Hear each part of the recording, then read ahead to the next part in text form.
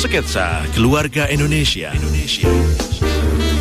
Program radio yang dipancarluaskan di seluruh Indonesia melalui jaringan Heartland Network untuk memperkokoh Indonesia melalui keluarga. Tapi sebelumnya kami ingin menyapa seluruh pendengar yang merilai siaran di hari ini. Radio Respons 93,0 FM Padang, Radio Harmoni 97,0 FM Makassar, Radio Heartline 91,7 FM Lampung, Radio Heartline 100,6 FM Jakarta, Radio Heartline 92,2 FM Bali, Radio Heartline 94,4 FM Samarinda, Radio DKJ 103,4 FM Lubuk Linggau, Radio Shalom 90,2 FM Tobelo Halmahera, Radio CSW 89,40 FM Manado, Radio Gala 107,8 FM Banyuwangi, Radio Elisa 103,9 FM Salatiga, Radio Bonapit 90,1 FM Tarutung, Radio SGFM Blitar, Radio Suara Kasih 99,5 FM Tarakan, Radio Pemulihan Kasih 96,5 FM Bajawa Flores, Radio Rasinda Karanganyar Solo, dan Radio Shalom 107,7 FM Kediri, Jawa Timur.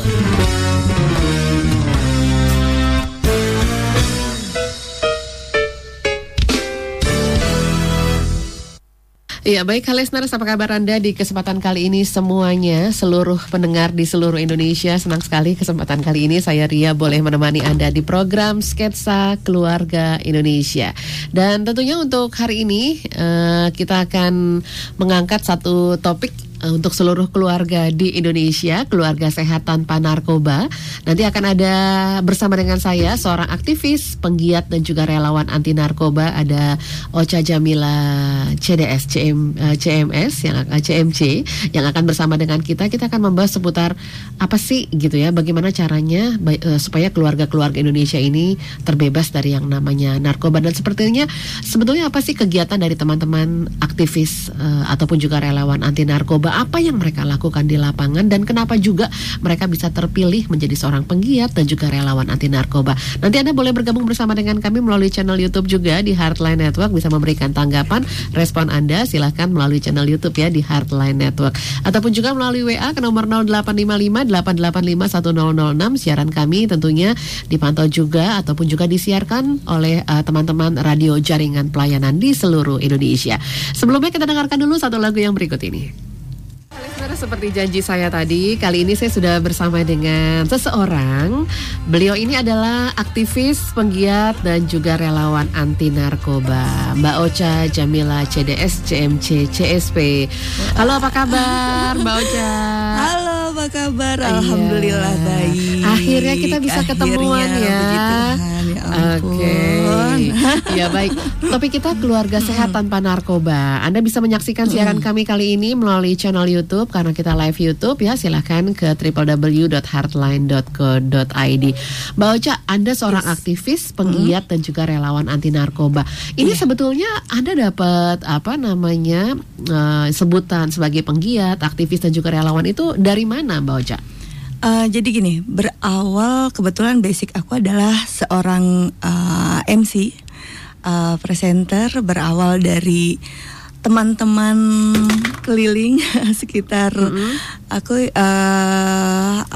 yang ya memang ada yang narkoba, ada yang keminum, berawal mereka juga sebagai perokok gitu kan. Teman-teman ini ya? Teman-teman ya, teman-teman. Nah terus melihat itu, tapi kebetulan setiap kali teman-teman mengajak ke tempat hiburan, akulah tim yang selalu menjaga mereka. Jadi aku yang jadi bodyguardnya nih. Iya, bodyguard mereka, setir mereka. Terus kebetulan aku tidak merokok, tidak non alkohol juga, apalagi mengkonsumsi narkoba.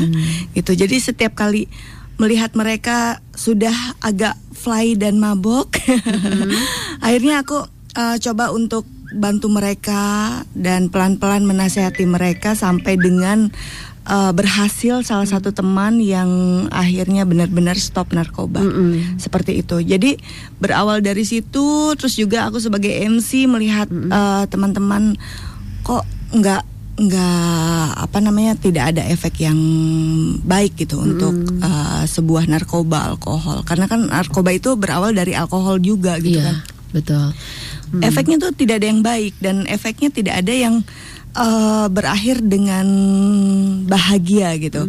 Teman-teman berakhirnya pasti sakit, terus ada yang meninggal dan lain sebagainya. Betul. Gitu. Dan ketika MC teringat, setiap kali MC teringat bahwa teman-teman seperti itu akhirnya gembar-gembor untuk stop narkoba dan mengajak semua audien untuk kita sama-sama melawan narkoba, dan ternyata itu adalah sebuah kampanye gitu. Akhirnya ketemulah dengan waktu itu Pak Dik adalah salah satu pegawai BNN. Ketemu dengan beliau, terus ngobrol-ngobrol, akhirnya sering diajak diundang dan sering diundang ke BNN. Terus juga bahkan mengikuti saya pribadi mengikuti semacam pelatihan gitu ya. Pelatihan diklat di Lido. Waktu itu angkatan pertama malah. Gitu. Jadi angkatan pertama yang dilakukan oleh Deputi Pencegahan waktu itu masih Pak Ali. Deputinya. Jadi aku mengikuti diklat, terus setelah itu kok enjoy dan enak banget gitu ketika kita membawa kebaikan kepada teman-teman semua, bahkan orang-orang sekitar. Kita bahkan ada yang berhasil, itu sesuatu yang membuat Ocha pribadi bahagia gitu. Karena kebetulan kalau kita bicara keluarga itu adalah tombak pengenalan diri kita, pengenalan identitas diri kita. Betul. Itu kan. Ocha pribadi kalau dibilang keluarga, Ocha tidak punya keluarga gitu. Kalau dibilang keluarga, tapi bagaimana caranya kita diri kita itu bertahan untuk tantangan kehidupan. Karena tantangan kehidupan tuh banyak sekali macamnya gitu kan. Banyak sekali macamnya. Tapi semuanya berawal dari keluarga. Kita bisa bertahan hidup, kita bisa melakukan sesuatu yang baik, kita bisa melakukan sesuatu yang buruk, itu berawal dari keluarga. Gitu. Kebetulan orang yang membantu Ocha sampai dengan besar seperti ini bukan dari keluarga yang penuh dengan kemewahan, tapi keluarga yang penuh dengan kasih sayang. Cinta gitu. Itu jadi ternyata kita tumbuh itu memang dari keluarga. Harus gitu. dari situ dulu. Harus dari gitu ya. Keluarga kita sendiri gitu. Nah dari situ kita akan terbentuk kita ke arah mana gitu. Nah teman-teman Ocha sendiri ketika Ocha tanya gitu, kenapa sih kamu sampai terjun seperti ini, ternyata berawal dari keluarga. Ada yang broken home, ada yang tidak punya perhatian, ada yang bahkan perhatiannya lebih gitu. Itu terlalu dimanja. Iya, terlalu dimanja. Segala sesuatu yang dia mau dia dikasih gitu. Padahal sebenarnya dia nggak mau itu gitu. Ada cara, ternyata ada cara anak yang ingin meminta sesuatu yang ingin segera dikasih, ternyata itu bukan cara dia untuk meminta sesuatu. Sebenarnya cara dia untuk meminta sebuah perhatian sebetulnya. Gitu. Jadi memang di sini Ocha melihat bahwa ternyata kebanyakan pengguna narkoba yang Ocha lihat dari teman-teman gitu ya, mereka nih tidak mendapatkan pengetahuan yang cukup tentang bahaya itu dari rumah, tapi mereka justru malah memperolehnya tuh dari informasi yang tidak benar dari luar rumah gitu ya. Iya, jadi kalau kita bicara narkoba itu kan nggak akan ada habisnya. Narkoba itu kalau kita berantas, Pak Arman Depari juga berantas, tidak akan pernah ada habisnya. Tapi bagaimana caranya keluarga mengkeep keluarga kita semua gitu. Jadi sebetulnya narkoba itu berawalnya ya dari lingkungan sekitar, terus dari lingkungan keluarga juga. Ketika si anak atau dia yang tidak mempunyai kasih sayang dari keluarganya, tidak dapat perhatian lebih ataupun perhatian yang sifatnya tentang kejiwaan, dia mendapatkannya di luar, dan ternyata dia mendapatkan di luarnya dengan narkoba. Akhirnya dengan narkoba dia merasa enjoy. Nah itu yang sangat berbahaya gitu. Iya, oke. Nah, saya tertarik tuh ketika tadi Ocha cerita seputar kegiatan atau pelatihan yang dilakukan ketika mengemban tugas sebagai seorang penggiat narkoba begitu ya. Sebetulnya bekal apa sih yang harus dimiliki oleh teman-teman termasuk Ocha juga ketika dipilih menjadi penggiat narkoba itu sebetulnya bekal apa yang harus dipunya? Ini kan semacam duta juga gitu ya. Iya, betul. Sebetulnya bekal yang kita punya adalah jiwa kita sendiri. Sebelum kita terjun untuk sebagai relawan anti narkoba, kita harus punya komitmen sendiri bahwa kita tidak akan pernah kena narkoba. Itu sih. Itu modal utama kita sebagai relawan anti narkoba. Karena jangan sampai relawan anti narkoba ternyata penggiat anti narkoba ternyata dia konsumsi narkoba. Ya. Jadi komitmen diri bahwa kita benar-benar tidak pernah mengkonsumsi narkoba walaupun sedikit pun. Nyoba sedikit pun. Dan gak kepengen nyoba juga. Jangan gitu kepengen nyoba, tapi kita harus mengetahui efek-efeknya. Jadi narkoba itu ternyata efeknya seperti ini, gitu kan? Seperti ini dan seperti ini. Dan penggiat-penggiat semacam Ocha ini juga mereka tentu berarti memang pertama itu nggak pakai ya yang pasti dan nggak ada keinginan nyoba juga. Dan juga tadi ketika Anda menyinggung bantu teman, berarti memang yang harus dimiliki oleh seorang penggiat pertama adalah peduli dulu ya. Peduli.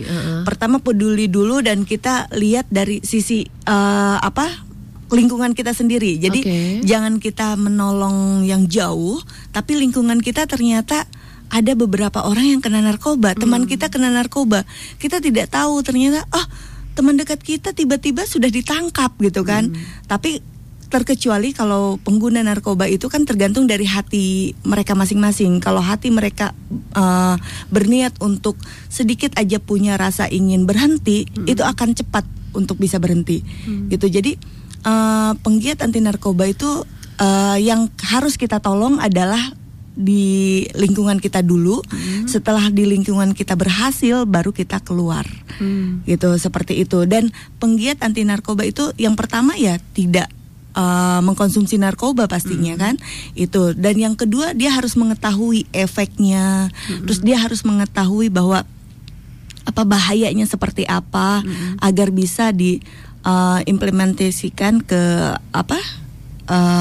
teman-teman ke lingkungan ke lingkungan kita gitu, ke orang-orang terdekat kita. Dan ternyata selama Ocha menjadi penggiat anti narkotika, Ocha tidak pernah yang namanya bercita-cita dulu jadi penggiat gitu ya, tidak pernah. Atau dipilih jadi dipilih tidak pernah. Jadi itu berjalannya waktu ternyata dengan Ocha seperti ini ada sesuatu yang membuat hati Ocha bahagia.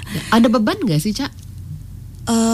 Kalau dibilang beban sebagai seorang penggiat gitu, takutnya nanti kan ketika mungkin ada teman-teman yang taruhlah dia masih make atau mungkin jadi jangan dekat sama Ocha, ntar dilaporin gue ntar ini nih gitu. Benar, gimana tuh akhirnya kan teman-teman kan jadi tahu kan ketika Anda menjadi seorang penggiat gitu. Jadi ada gimana nih sebetulnya, lingkungan sekitar gimana, Ca?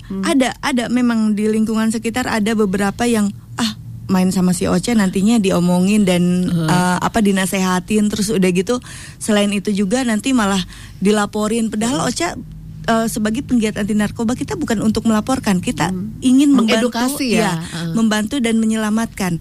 Jadi terkadang pengguna narkoba itu tidak tahu bahwa sebenarnya mereka itu jika ada kan di BNN itu ada lapor diri nih.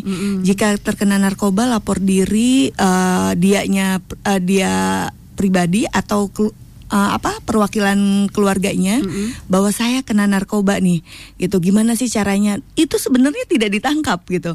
Jadi Ocha memberikan pengertian itu kepada teman-teman semua. Tapi banyak banget bahkan relasi Ocha sendiri di Banten, Ocha tidak perlu menyebutkan namanya, akhirnya sampai memblokir Facebook Ocha. Ocha selalu di Facebook tuh membuat story dan status tentang bahaya narkoba dan lain sebagainya. WhatsApp diblokir gitu. Jadi padahal Ocha sendiri tidak pernah, bukan ranah Ocha untuk melaporkan mereka. Tapi ranah Ocha adalah untuk membantu mereka, menyelamatkan mereka, bahwa mereka sebenarnya pengguna narkoba itu harus diselamatkan gitu kan. Betul sekali. Dan mereka tidak tahu bahwa jika lapor diri, ketika kalau sudah lapor diri dan di salah satu BNNP, BNN atau BNNK, itu mereka tidak akan terkena proses hukum. Jadi ketika ada proses hukum itu mereka tidak kena karena sudah lapor diri gitu. Jadi sudah resmi dan lapor diri dalam pengawasan kita. Tapi beda halnya ketika si pengguna itu tidak lapor diri dan tertangkap, itu proses hukum tetap berjalan. Tapi kita wajib membantu untuk menyelamatkan mereka sebagai pengguna. Itu sih sebenarnya. Nah, Ocha sendiri akhirnya jadi ini nggak sih, Ca? Jadi apa? Sensitive feeling. Maksudnya gini loh, ketika ada temen atau di lingkungan kita ada yang pakai gitu ya, Anda punya feeling kuat nih, kayaknya dia pakai nih, kayaknya dia ini nih. Ada nggak sih akhirnya moral feeling itu? Karena kan Anda kan sudah dibekali nih gitu ya, dibekali mungkin secara pengetahuan seputar narkobanya segala macam. Terus Anda juga action gitu kan, akhirnya ke lapangan. Nah, feeling itu dapat nggak sih gitu ketika ini kayaknya ini kayaknya ini nih gitu. Iya. Jadi nggak jadinya. Jadi justru ketika Ocha mendapatkan ilmu mengenai P4GN dan Ocha menyerapi dan berjalannya waktu, Ocha selalu mempunyai feeling yang pas gitu. Jadi pernah waktu itu ada salah satu orang tua yang minta tolong ke Ocha mengenai anaknya selalu murung, marah-marah dan lain sebagainya. Jadi Ocha datang ke rumah orang tuanya, Ocha melihat anaknya, Ocha hanya memegang aja, Ocha sudah tahu bahwa dia pengguna gitu. Itu yang Tuhan kasih kelebihan untuk Ocha gitu. Feeling itu. Jadi orang tuanya justru bahkan tidak tahu. Akhirnya Ocha coba bicara, Ocha coba mendekati, padahal anak itu tidak pernah bisa untuk dekat dengan siapapun. Gitu. Jadi Ocha itu kepada pengguna narkoba kita harus menggunakan hati. Gitu. Jadi Ocha coba mendekati dan Ocha coba bicara 4 mata dari hati ke hati. Ocha coba menjadi karena dia adalah seorang anak kecil, Ocha menjadi sosok anak kecil. Akhirnya dia terbuka. Itu masih SMP. Dan Ocha bicara kenapa sih seperti ini dan lain sebagainya. Ternyata ketahuan juga bahwa anak itu mengkonsumsi gorila gitu, mengkonsumsi ganja. Dan Ocha tanya lagi dari kapan sih gitu kan mengkonsumsi ini. Ternyata dari SD kelas 3 dia sudah mengkonsumsi yang namanya alkohol, dia sudah merokok dan orang tuanya tidak tahu sama sekali. SD ya, kelas 3. Sudah SD. Astaga. Ocha tidak perlu menyebutkan namanya. Ibunya adalah seorang guru, bapaknya adalah seorang panitera di pengadilan. Padahal agama. Secara jabatan orang tua itu adalah yang dipandang loh ya gitu, yang digugu ditiru. Maksudnya mereka tuh posisi-posisi yang memang jadi kiblat orang untuk sesuatu karakter yang baik gitu ya. Betul. Dan akhirnya Ocha sendiri tidak mau melihat orang tuanya sedih, dan bukan karena Ocha yang bicara. Akhirnya Ocha bilang, Ibu, mari kita ke BNNP Banten waktu itu. Kita datang ke sana karena anaknya mau sekolah SMA. Ocha bilang, Bu, jangan melanjutkan ke SMA dulu. Anaknya harus berhenti dulu, harus stop dulu, harus bisa menjadi sehat. Dan tagline sekarang kan BNN hidup 100%. Gitu. Jadi harus sekarang itu ya? Tagline BNN kan sekarang hidup 100%. Gitu. Jadi harus Ibu jangan hanya percaya kepada Ocha, tapi Ocha akan bawa anak ibu dan bapak orang tuanya ke BNNP. Akhirnya Ocha bawa ke BNNP Banten waktu itu, ketemu dengan dokter Ade, dan di situ di asesmen sama salah satu pegawai BNN di bidang rehabnya. Dan apa yang Ocha sampaikan dan apa yang disampaikan oleh BNNP itu benar gitu. Jadi orang tuanya, ibunya langsung hampir mau pingsan. Dia sendiri kaget bahwa kok bisa ya, saya tidak tahu gitu kan. Saya tidak tahu, saya gagal segala macam dan lain sebagainya gitu. Dan akhirnya Ocha cari tahu ada apa sih, padahal dia adalah anak tunggal.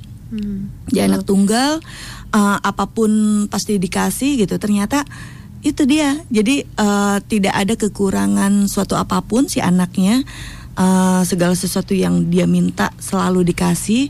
Tapi orang tua tidak ada pendekatan kejiwaannya mereka. Jadi kita sebagai orang tua tuh benar-benar harus membuat seorang anak itu menjadi teman kita seharusnya. Iya, betul. Gitu. Akhirnya Jadi bisa ngobrol ya. Akhirnya bisa ngobrol. Bukan lihat-lihatan gitu. Bukan lihat-lihatan, bukan hanya memberikan mau ini ada nih gitu. Ini ada nih. Tapi sewaktu-waktu sebagai orang tua itu harus mendekati anak, harus berbicara kepada anak, apa sih maunya dia dan apa sih cita-citanya dia, itu dulu.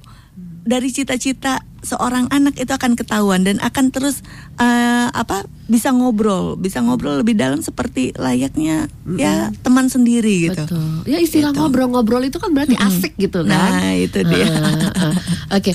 Nah di era sekarang ini nih Cak, di masa pandemi sekarang ini sebetulnya masih banyak gak sih narkoba yang masuk atau mungkin ternyata lebih banyak masuk nih di tengah-tengah pandemi COVID-19 seperti sekarang, kalau yang Ocha sendiri lihat?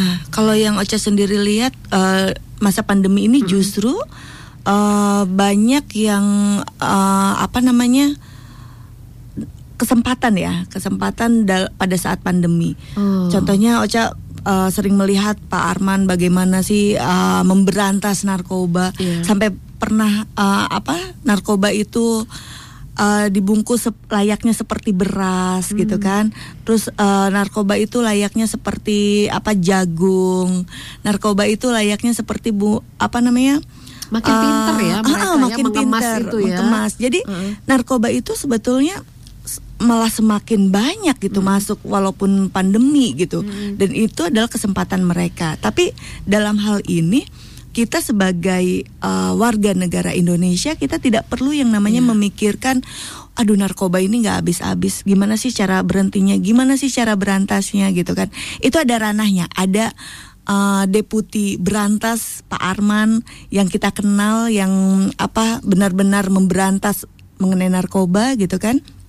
Yang kita pikirkan adalah di keluarga adalah bagaimana caranya kita pribadi, anak-anak kita tidak terkena narkoba. Itu aja. Betul. Gitu. Jadi jangan memikir narkoba aja katanya nggak habis-habis gitu kan, biarin aja deh, kita juga nggak. Jadi kita jangan memikirkan narkobanya yang nggak habis-habis, narkobanya yang banyak, tapi kita memikirkan rangkul keluarga kita, rangkul diri kita agar tidak terkena narkoba gitu sih. Okay. Kita break sebentar ya Ocha ya. Nanti kita sambung lagi. Tadi tertarik juga tuh saya dengan tagline hidup 100%. Berarti hidup 100% tuh kita harus sadar, sehat dan juga produktif begitu ya. Iya, jadi hidup 100% tuh jika dia seorang artis, ya dia harus benar-benar 100% tidak menggunakan narkoba. Jadi bahagia 100% gitu kan, menjalani segala sesuatu 100%, berarti kalau 100% itu normal. Oke. Gitu. Berarti sehat juga 100%. Sehat 100%. Happy gitu. 100%. Happy 100% tanpa adanya narkoba. Ketika seorang artis kena narkoba, itu tidak 100% hidupnya. Seperti baik. itu. Kita break sebentar ya. Ya. Terima kasih Anda masih bersama dengan kami Sketsa Keluarga Indonesia. Saya masih bersama dengan narasumber saya di studio. Ada Mbak Ocha Jamila CDS CMP CSP.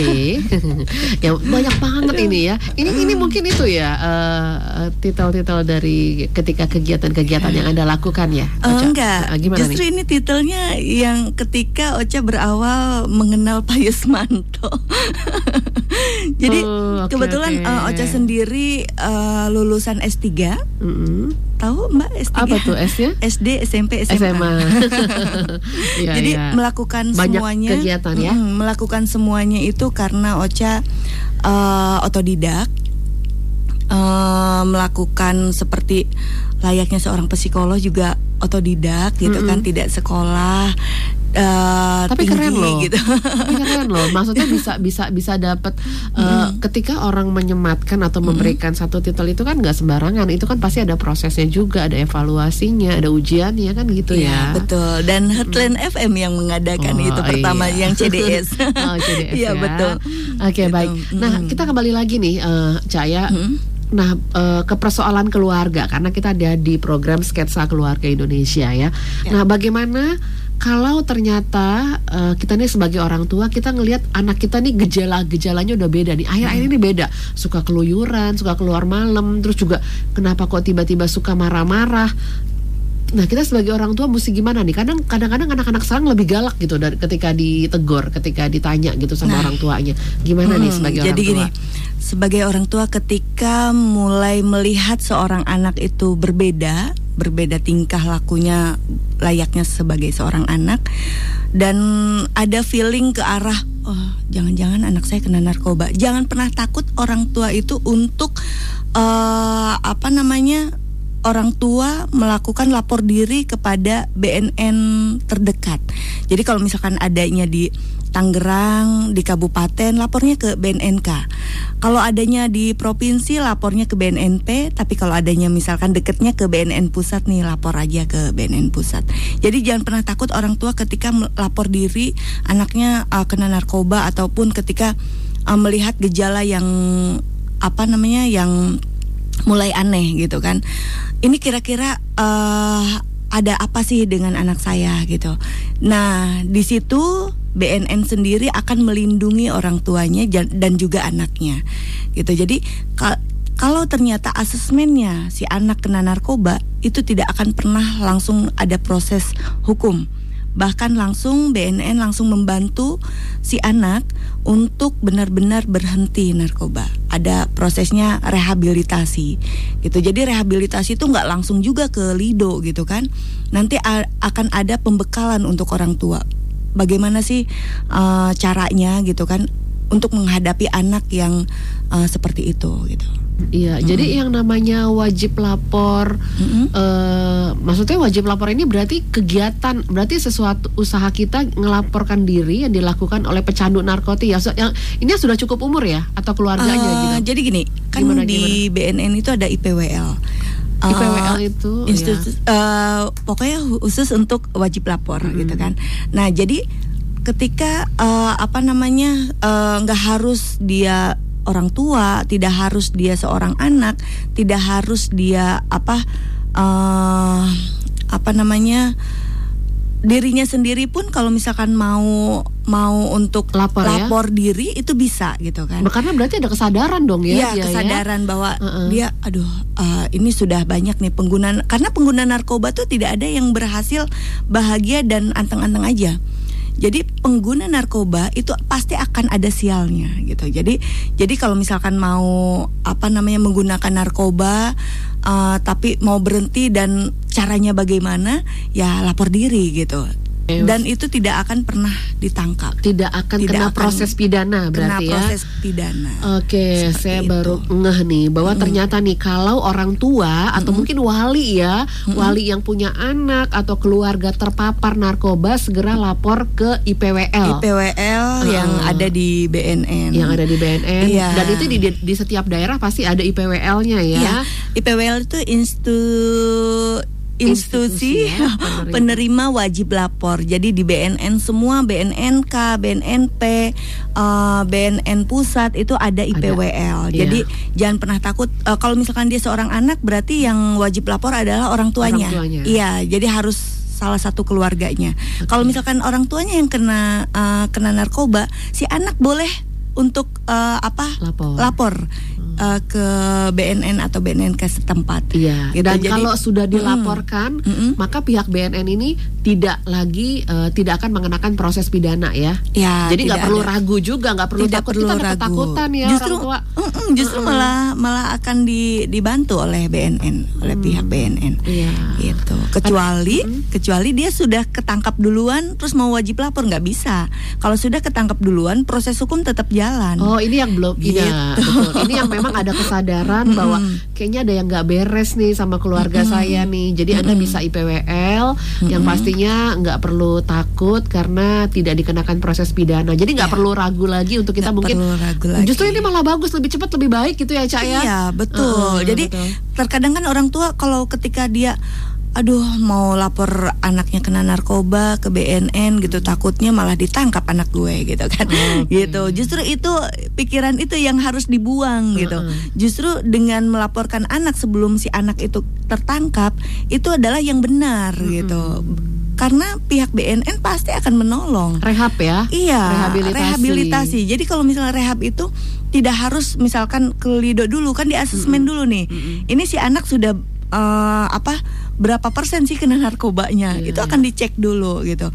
Kalau misalkan tidak harus ke lido, bisa nanti BNN memberitahukan ke orang tuanya, ini si anak hanya butuh ini gitu, seperti itu. Dan nanti BNN sendiri punya yang namanya relawan-relawan, punya organisasi, dan itu bisa koordinasi gitu dengan apa namanya pihak-pihak terkait gitu, organisasi penggiat anti narkotika bisa. Iya, betul. Saya setuju sekali karena yang namanya rehabilitasi itu ya, Cak, ini pasti karena saya juga punya salah satu keluarga juga gitu. Itu ketika kita mau rehab nggak bisa sendiri. Mereka harus melibatkan keluarga. Anak harus dilibatkan orang tuanya dan juga sebaliknya harus gitu ya kan, nggak bisa gitu loh. Nah rehab individu tuh nggak bisa. Jadi kalau misalkan dia seorang anak berarti orang tuanya ikut atau dilibatkan. keluarganya yang lapor diri. Tapi ketika sudah direhab di Lido, orang tuanya nggak ikut, anaknya yang ditinggal di sana gitu. Jadi ketika dia sudah memang harus direhab di Lido nih gitu kan, perlu pengawasan yang intens, berarti kan harus ke Lido gitu kan. Nah orang tuanya nggak bisa ikut, orang tuanya hanya mendampingi pada saat pelaporan gitu kan. Dan ketika anaknya akan dikasih perawatan yang intens, yaitu di Lido ataupun di tempat-tempat rehabilitasi yang lain, ya orang tua tidak bisa ikut gitu, biar anaknya sendiri. Betul.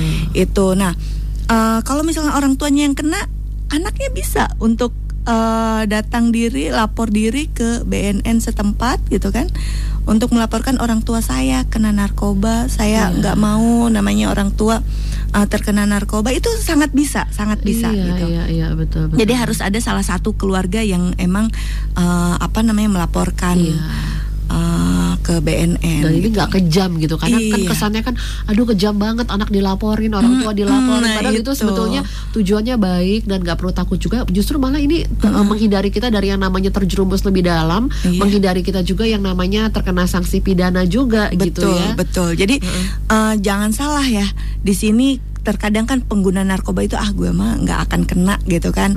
Gue mainnya juga di sini. Jangan salah, jangan salah. Karena pengguna narkoba kalau tidak berhenti itu akan mati sia-sia. Hanya ada 2 pilihan. Jadi kalau misalkan dia pengguna narkoba tidak berhenti, itu dia nggak akan pernah bisa hidup tenang.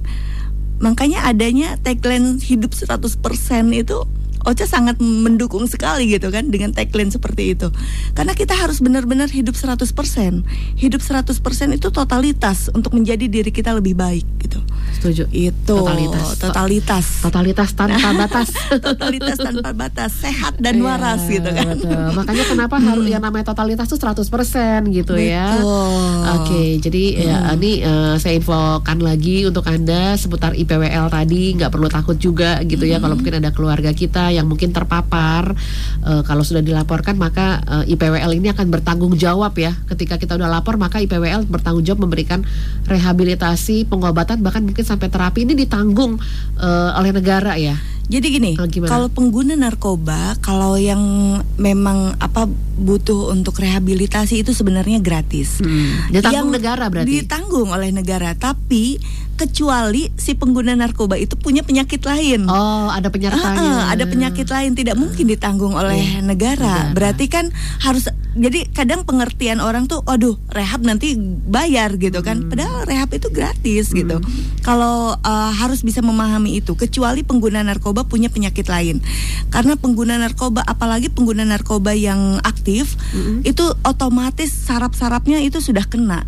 Dan otomatis dia tidak akan sadar gitu bahwa dia punya penyakit lain gitu. Jadi yang dikenakan biaya itu ya pengguna narkoba yang mempunyai penyakit lain di luar rehabilitasi. Kalau rehabilitasi kan bagaimana caranya kita ke si anak itu agar anak itu berhenti gitu kan, agar anak itu benar-benar tidak mengkonsumsi narkoba lagi.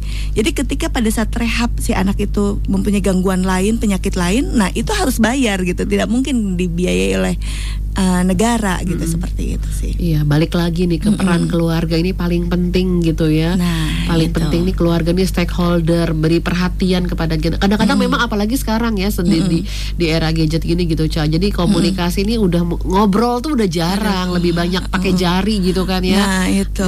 Terkadang kan di keluarga juga ketika sudah kumpul masing-masing sibuk. Iya, ketika sudah kumpul ternyata masing-masing menggunakan handphone. Jadi handphone itu terkadang mendekatkan yang jauh, menjauhkan yang menjauh salah ya. Itu iya. Jadi terkadang seperti itu. Nah makanya kita di keluarga itu sewaktu-waktu harus ada intens untuk berbicara kepada si anak, berbicara kepada orang tua, si anak berbicara kepada orang tua. Jadi di keluarga itu bukan hanya si anak aja yang kena narkoba, orang tua juga bisa gitu kan. Itu jadi kita harus mempunyai komunikasi yang baik di keluarga. Itu sih sebetulnya. Oke, Ocha, kita harus akhiri, tapi terima kasih loh. Kita sudah dapat banyak sekali informasi khususnya buat tadi yang seputar IPWL itu ya, institusi penerima wajib lapor. Jadi kita nggak perlu takut untuk melaporkan keluarga kita, supaya paling tidak ada sesuatu yang dilakukan rehab, pengobatan sampai terapi ya. Iya, betul. Baik. Oke. Ada yang mau disampaikan dulu kepada seluruh pendengar nih, Cak, silakan. Kalau Ca ingin menyampaikan yang pertama, Ocha mau puisi dulu boleh ya? Oh, boleh. Puisi apa nih? Ini puisi spontanitas. Jadi 1 juta pasang mata melalang tanpa harapan, melihat candu yang bertebaran. Untuk kamu pengguna narkoba, berhenti atau mati. Sudah. Oke, baik. Wah, keren. Ini puisi dadakan. Puisi dadakan ya, tanpa latihan, tanpa skenario ya. Oke, thank you ya, Cak, sekali lagi. Sama-sama. Terima kasih. Dan tentunya untuk semua Heartliners yang belum menyaksikan obrolan saya bersama dengan Ocha, silakan mampir ke channel YouTube Heartline Network. Terima kasih untuk kebersamaan Anda. Tetap bersama dengan kami, dan Sketsa Keluarga Indonesia akan kembali hadir di waktu mendatang.